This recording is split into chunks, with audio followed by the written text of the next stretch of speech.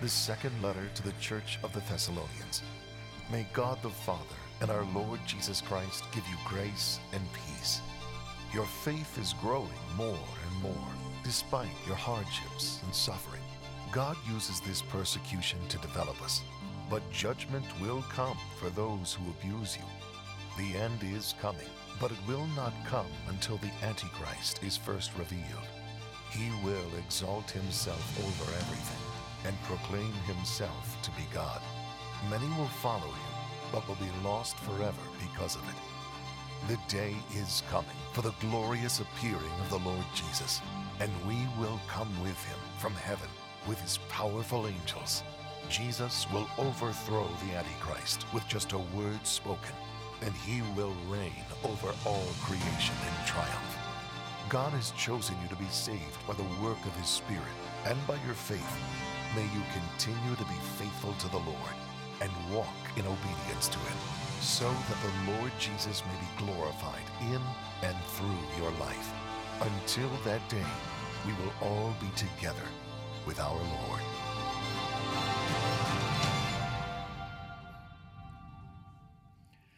Well, yay God for Zeke and this choir, and wasn't just such a, love that song. So love that song. Well, we've just seen that from this video, we're in a study of the book of 2 Thessalonians. Now, last spring, we went through the book of 1 Thessalonians. The whole idea of 1 Thessalonians is that while we're waiting for the return of Jesus Christ, how should we live? What should we do? How should we be as a church? What should we do as a church? What should we do individually? And all last spring, we went verse by verse through 1 Thessalonians, looking to see what God had to say to us. And now this spring, we're going to go through the book of 2 Thessalonians. And the whole idea of 2 Thessalonians is this: he's coming back. And when Jesus comes back, what will happen? As the end comes, what will happen? And we're going to be working through this incredible book of 2 Thessalonians. 2 Thessalonians is really a composite. It is an abbreviated book of Revelation. It was written 40 years before the book of Revelation. John, the Apostle John, wrote the book of Revelation, and he expounded on the principles, on the basic teaching that Paul gave in the book of 1 Thessalonians, 2 Thessalonians, that was written between 51 to 53 BC. And both of these guys totally agreed. I don't know whether John ever read 2 Thessalonians or not. I don't know whether he ever read what Paul wrote, but they line up perfectly in their two books. John just expounds so much more. So over the next few weeks, we're going to be looking at what's going to happen at the end. How is it all going to come together? Last week, we took the entire first chapter in one message, and that's pretty rare. But all of the first chapter is about one key idea, and that is the judgment. And Paul sort of weaves together the judgment in the judgment of believers that know Christ as Savior, the judgment of unbelievers. The Bible calls the judgment of believers, of Christ's followers, the judgment seat of Christ. And we looked at that last week. We will give an account of our lives, both good and bad, the Bible says. But the whole idea of the bema seat, of the judgment seat of Christ, is a very positive time. It is a time of rewards. And we talked about that last week. But the Bible also describes a judgment that is coming of those who do not know Jesus Christ as Savior. And it's called the Great White Throne Judgment. It is a horrible, it is a terrible, it is a scary, it is an amazingly described event that will come. And the only end result of that is condemnation. And to seal the fate of those who have rejected Jesus Christ as Savior. Well, this morning, I want us to now go into the second chapter of 2 Thessalonians. And we're going to stay in this chapter for a little while, several weeks, because there's so much in this chapter that I want us to work through together. There are two great ideas in this second chapter. There is a world leader that is going to emerge that the Bible calls the Antichrist. And he's identified, or not by name, but the concept of the Antichrist is talked about in the second chapter. And then the second idea of the glorious appearance of Jesus, the return of Jesus Christ. And we're going to be looking at both of these, what's going to happen as these two unfold. So with that in mind, let's take a look. 2 Thessalonians chapter 2, beginning in verse 1. Listen to what it says. Concerning the coming of our Lord Jesus Christ and our being gathered to him. We ask you, brothers, not to become easily unsettled or alarmed by some prophecy, some report, or a letter supposedly to have come from us, saying that the day of the Lord has already come. Don't let anyone deceive you in any way, for that day will not come until three things happen. Three things. And now he gives us the three things. First, these will not happen until the apostasy occurs. And number two, the man of lawlessness is revealed, the man doomed for destruction. Now, I'm going to encourage you, go look at verse 3, and the two places where it says man, circle those words, man. The man of lawlessness is revealed, the man doomed to destruction. Verse 4, he, circle the word he, will oppose and will exalt himself over everything that is called God or is worship, so that he, circle the word he, sets himself up in God's temple, proclaiming himself to be God. Don't you remember that when I was with you, I used to tell you all these things? And now you know what is holding him back, so that he may be revealed at the proper time. For the secret power of lawlessness is already at work, but, number 3, the one who now holds it back will continue to do so until he is taken out of the way. There's a restraining going on, and will go on until the moment is right, and then the restrainer will be removed. That's what he's saying. And then the lawless one will be revealed. So what's going on in this passage? Well, what happens is that when Paul writes the book of 1 Thessalonians we went through, they get that book and it's read to them, and they are so excited. They now know how is it that we're to live our life as we go through these days. It was so encouraging to them and so helpful and so teaching to them. But what happened was that after that book of 1 Thessalonians came and they had it read to them, somebody wrote another letter to them and signed Paul's name. It was a forgery. Signed Paul's name at the end as though it were Paul that was writing it, and in the letter said to them, Jesus has already come back and you've been left behind. What a terrible trick. Well, you can imagine how upset they were. What about you? What if this happened to you? What if you woke up one morning and discovered Jesus has come back and you have been left behind? You'd be a little disappointed, wouldn't you? You would be very upset. Can I tell you that in every service, there are probably some, and in this service, probably some. Maybe you've been religious. Maybe you've done all the stuff. You have gone through all the hoops religiously. But the truth is you've never committed your heart by faith to Jesus Christ. You're religious, but religiously lost. And there could be in every one of our services, on both of our campuses, individuals, and the truth is, if it did come tonight, you would be left behind. I don't say this to scare you. I say this to say to you, make sure. We're talking about a faith, as we looked at last week, of commitment to Jesus Christ. Make sure you know him.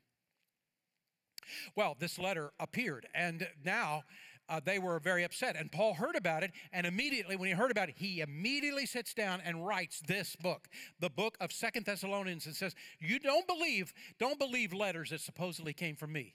They did not come from me. You already know what's going to happen at the end, and it hadn't happened yet. I've already worked through that with you. What's interesting to me is that very idea. We know from history that Paul was only in this town, Thessalonica, for only a few weeks, a very few weeks. And during those few weeks, he led every one of these people, one by one by one, to Jesus Christ. And he began to teach them and train them to help them to grow in their walk and their faith with Christ.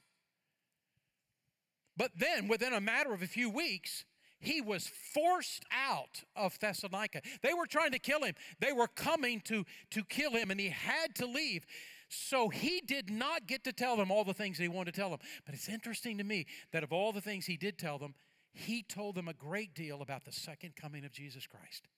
And I say that because of this. I've had so many pastors that said to me, in their whole ministry, they almost have never talked about the second coming of Christ. And when I've asked them why, some have never taught on the subject. Some a little bit, well, he's coming, but I don't know anything beyond that. And when I've asked them why, every one have said to me, because it's so confusing that I've just decided I'm not going to say anything about it, except that it's coming. That means that so much of the Bible they're not teaching through. So the question, why? Because it's so confusing to them. What they're really meaning is this: there's so many theories, I don't know which one is right. And so I've decided I won't say anything at all. And I think that's the great disaster today. I personally have decided that the pre-millennial view of the second coming of Christ is my view. And I talk about the second coming quite a bit. I've preached about it many times in this church, and I am totally at peace with the pre-millennial view. Now, why is that? Because first of all, when you go back to the writings of what's called the early church fathers, of pastors and bishops and elders, all the way back to the end of the first century and all the way up, we've got so many, hundreds and hundreds of those writings, letters and books and explanations that they gave. And the prevailing theme of those who actually talk about the second coming of Christ is a pre-millennial view. And in fact, the guy, one of the three guys that were personally discipled by the Apostle John, who writes, the only one of the three that writes about the second coming, was strongly pre-millennial. And in my opinion, well, if there's a disciple of John who is premillennial, that guy probably knows what the book of Revelation actually means, since he was discipled by its author. That is one of the reasons. The second reason is simply because it's the easiest thing to understand. You read the Bible and you'll just naturally, as you're reading the Bible, come to a premillennial view, because the premillennial view just takes what the Bible says and just says it. And it unfolds, and it seems to me that if a person knew absolutely nothing about the Bible and they were reading this, they would come to this conclusion, the premillennial view. It's just the easiest one. It takes literally the prophecies about the second coming. The third one is this: it has the fewest biblical problems that are attached to it. What do I mean? There's all kinds of man-made theological systems. They're everywhere. One of them is premillennialism, one is amillennialism, one is Calvinism, one is Arminianism, and there's about 1,000 or 10,000 more. And all of them are honest attempts by the individuals to put these together. I'm trying to put all the verses together and understand, and it's a man-made theological system, but every single one of them have verses and passages that don't fit their model, every one. And there are some problem passages for premillennial view too, but fewer than any of the other ideas about the second coming. And so, here's what I say to us. Look, whatever it is that you hold about any of the isms, do it with humility. When we get to heaven, we're going to learn a lot of things we don't know now, and a lot of gaps are going to be filled in. But what I don't want to do is live my whole ministry avoiding a great, amazing, powerful topic in the New Testament that is talked about over and over and over again. I'm not going to avoid it. I'm going to talk about the second coming of Christ. So it is not a topic to be avoided. It is a topic to be understood. And I'm going to share this with you today. There are three things Paul says to us so clearly in this passage of Scripture. We cannot miss it. And so, three things that will line up in the end days that will help us know that the end days have come. Three things. First, there will be an apostasy that happens. The word apostasy means to depart from the faith. Paul actually talked about this several times in his writings and other places. For instance, in 1 Timothy chapter 4, verse 1, the Spirit clearly says that in latter times some will abandon the faith and follow deceiving spirits and things taught by demons. What does that mean? It means that in the last days there will be church members, there will be pastors of churches, there will be whole churches, there will be groups of churches like denominations who will leave the doctrines and the morals of the Bible seduced by quote unquote new truths that we didn't understand. Well, the Bible was saying this all along and we didn't realize it. Not so. Seduced by so-called new truths which have their origination in hell itself. And I'm going to tell you, folks, it's happening now. It's the same idea that Jesus had in mind in Matthew 24. The whole Matthew 24 chapter is all Jesus telling us about the end times, what's going to happen in the last days. And he says in verse 10 to 12, and many will turn away from me and betray me and hate each other. And many false prophets will appear and will deceive many people. It's happening today. And sin will be rampant everywhere. Well, doesn't that describe where we are? And the love of many will grow cold. And Paul is saying that one of the three things that must line up at the end, the first one is apostasy. And here's the truth, though. Probably in every generation, in every civilization, from first century to now, there have been apostasies. And there are apostasies, a falling away of truth that are happening in our day as well. Three things have to line up, not just one. So what do we do when we face today these kinds of teachings that really come from the pit of hell itself? What do we do? How do we respond to this? Be loving to every person. Every person. Every person. E-V-E-R-Y. All. A-L-L. Be loving to all people. Be loving to all people. How is it that you and I lead someone to Christ who we hate? How is it that you and I would lead someone to Christ that we have terrible jokes about? How is it that we would lead someone to Christ that we would bully? How could we do that? That is not to be who we are. It is not who Jesus was. We are to treat every human being with love. And stay hardwired into the truth of God's Word. Jesus did both. John chapter 1 verse 14 says that Jesus was full of both grace and truth. And you and I can be too. God has called you and I to love every person, no matter who they are and what they've done and what they're about and what they think and what they believe, or nothing. Love every person, but be hardwired to the truth of God's Word and refuse to compromise it. There are people today who say, well, you can't do that.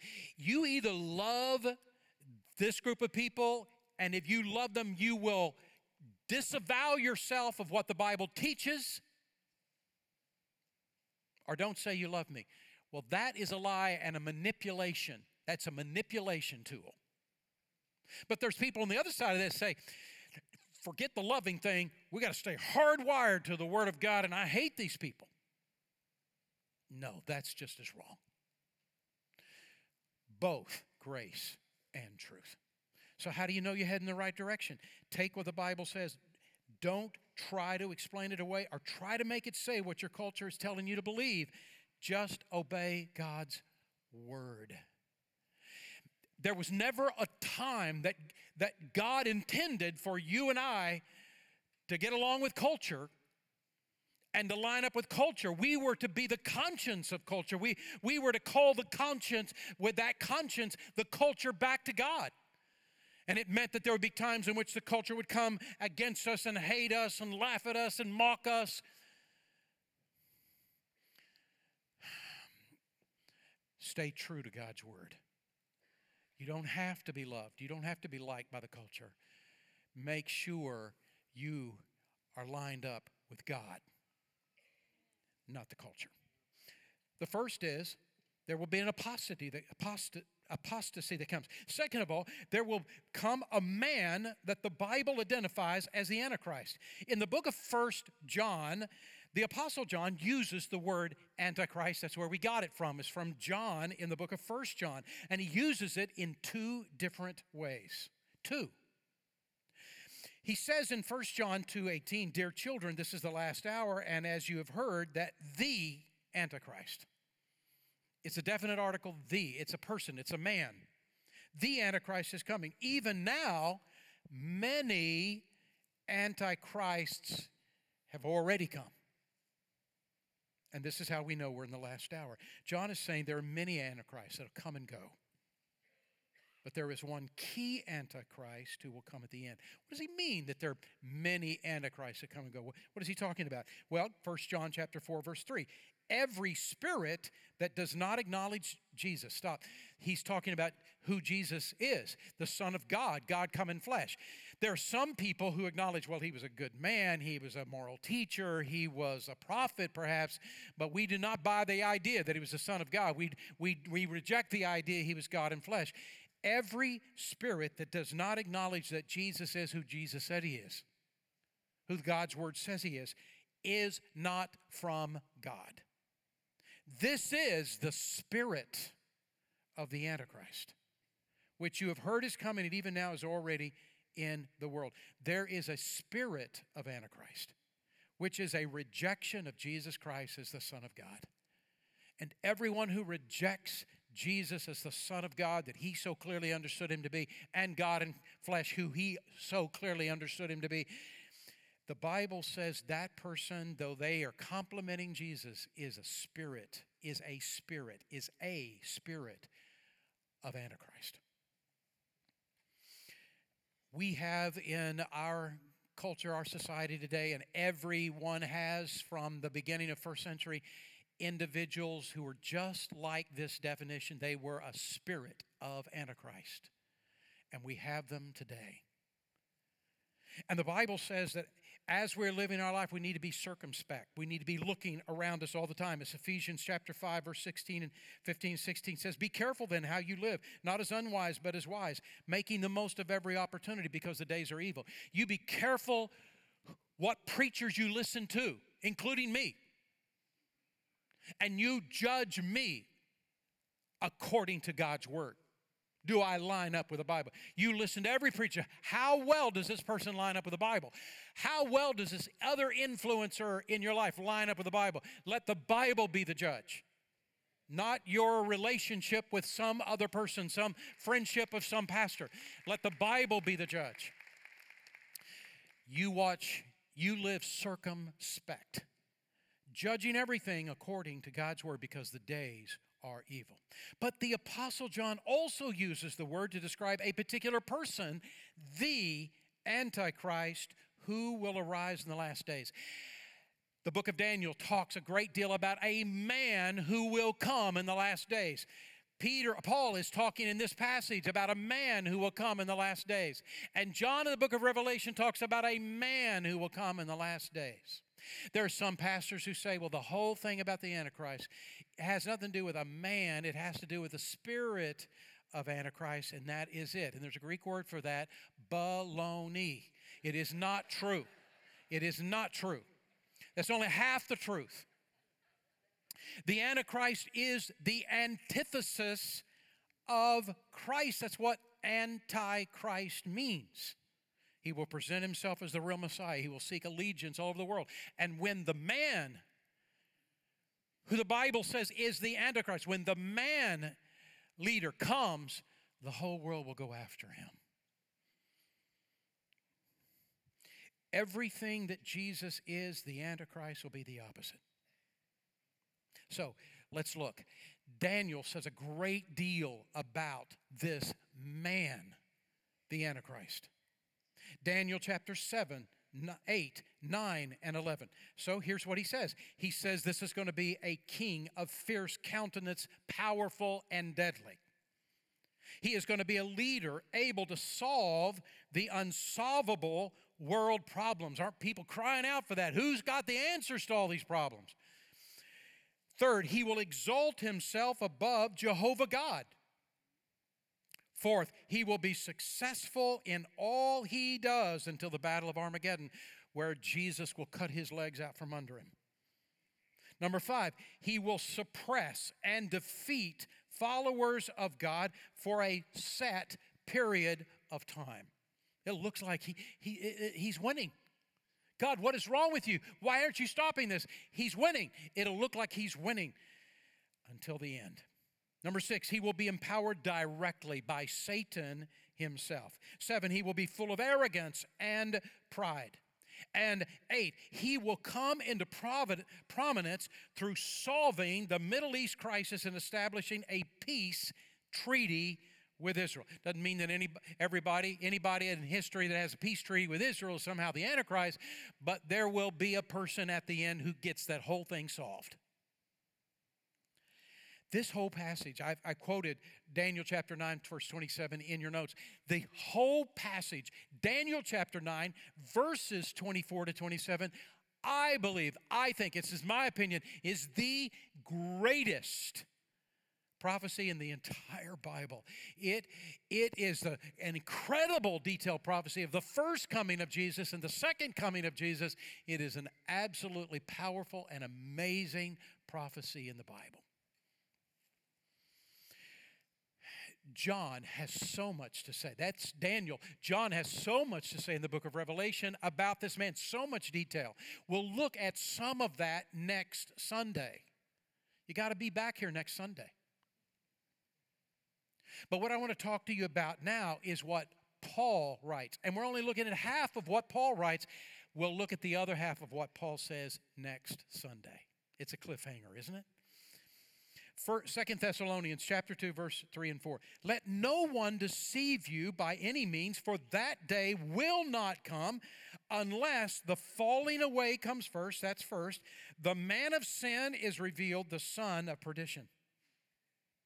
He will oppose, and he will exalt himself over everything that is called God or is worship, so that he sets himself up in God's temple, proclaiming himself to be God. Paul calls this man the man of sin, meaning this guy is totally possessed by Satan himself. You look at Adolf Hitler, he was possessed, but nothing to the degree of this man that is called the Antichrist. He is also called the son of perdition. That word perdition means destruction. This guy is the originator of destruction that's going to come. Destruction against those who come to know Christ as Savior during the tribulation period when this guy reigns. This guy will destroy so many of the Jewish people during this period of time, though they clamor for him for the first half because he will allow them to rebuild the temple. But by the halfway point, he will then cause this terrible thing to happen in the temple, and now he'll turn against the Jewish people. He'll destroy so many Jewish people, so many Christ followers, and he will lead to destruction, millions upon millions of people around the world who follow him. But the son of perdition also means what will happen to him when Jesus comes back, that he himself will be destroyed.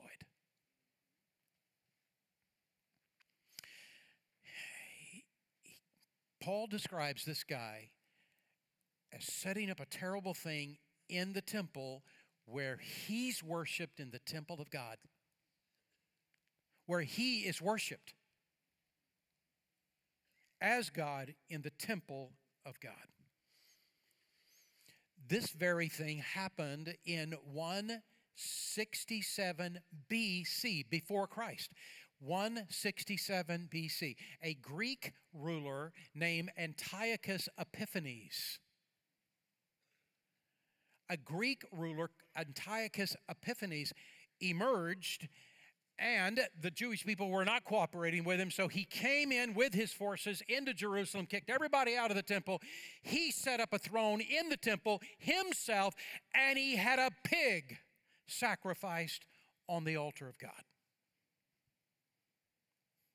The Jewish people could hardly believe what has now, the desecration of abomination that has happened. They could hardly believe it. And they rose up against him. And though it was like David and Goliath, they had no chance against all of his forces, they defeated him. This is history. They defeated him. Cast him out of Jerusalem, never was able to come back. They freed and liberated Israel from Antiochus Epiphanes.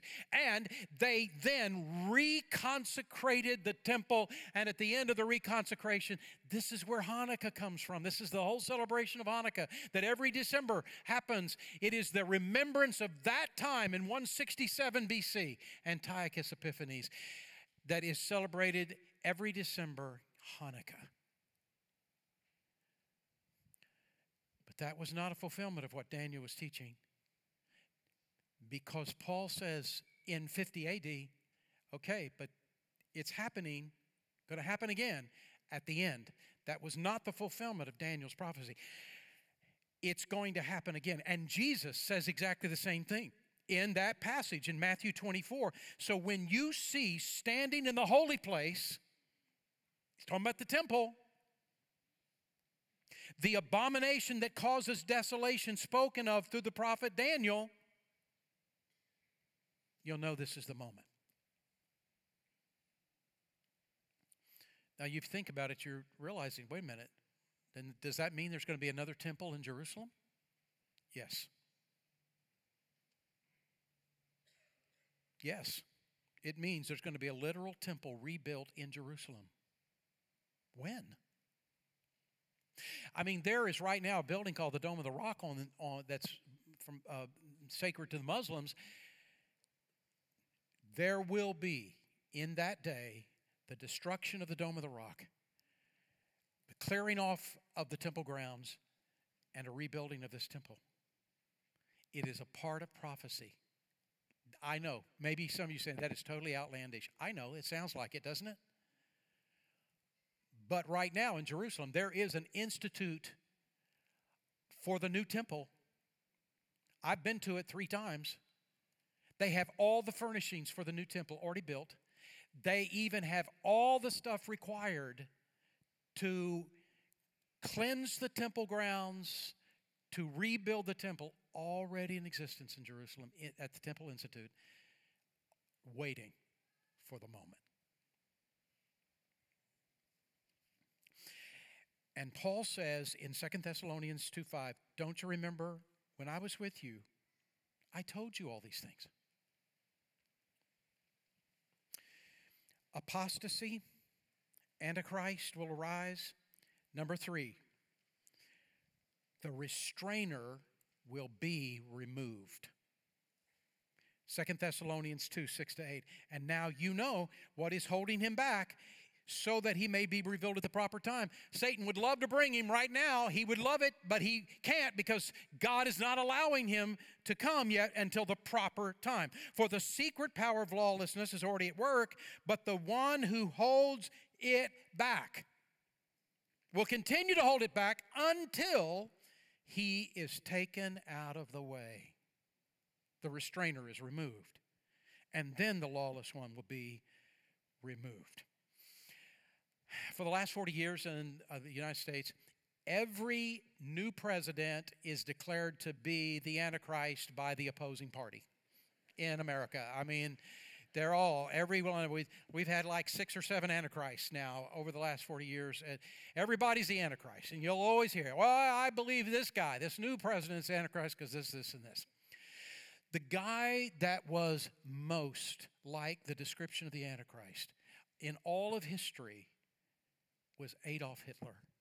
He fit to a T the description in the Bible of the Antichrist, but it wasn't God's timing. It was Satan's attempt to counterfeit. It was not God's timing. It was not God's timing. It was not God's timing. It has not been yet God's timing. But the day when it is God's timing, the apostasy will emerge and the Antichrist will emerge, and Satan will have full rule because the Holy Spirit will say, okay, and he'll take his hands off. What is holding back the Antichrist is the power of God through His Holy Spirit. But the one who now holds it back will continue to do so until he is taken out of the way. He is talking about the Holy Spirit. You see, the reason is because Satan is not in control of anything. God is in control of everything. Isaiah 46 verse 10 says, I make known the end from the beginning, from ancient times, what is still to come. I say, my purpose will stand, and I will do all that I please. This is God who is speaking, and what he is saying is, God is totally sovereign. He is totally in control. If you have become a follower of Jesus Christ, you're on the winning team. God is totally in control. And so at that moment, he will back up and he will give full reign. Although the power of sin is always at work, the lawless one will not be allowed to appear until the timing of God is perfectly accomplished. And when the Holy Spirit steps aside, Satan will have full reign and evil will prevail. Just as the scripture says, like it has never done before and never will be like afterwards. That's how the scripture describes this moment. So what have we learned? 3 things have to line up. A falling away of people who call themselves Christians, falling away, giving heed to seducing spirits, giving heed to doctrines that come right from hell itself. Second of all, the Antichrist emerges, and third, the Holy Spirit says, okay, it's time. And where do we fit in all of this? You got to come back next Sunday. Next Sunday, we're going to complete this picture. You got to come back next Sunday. What does it mean for us? Make sure you're saved. Make sure you know Jesus Christ as your personal Lord and Savior. Make sure you are saved. That you've committed your heart by faith. I'm not talking about being religious here. I'm in church. What do you think? Nothing. It is not people in church. It's not people who are religious. It's people who have committed their heart by faith to Jesus Christ. Make sure you know Him. Let's pray. Father, we thank you for the truth of your word. Oh God, I pray you'd move in hearts in this room today to say yes to you, give their heart and life to you while they still have the opportunity. And Father, I pray for Christians who are not living for you, maybe in this room, that you, Father, would shake us today, that we would get our heart right with you and we'd begin to walk with you. Oh God, move in our hearts. And Father, I pray for all of us that you would get us out of our apathy and that we would open our mouths and that we would share you with other people while there's still time. We pray in Jesus' name. Amen.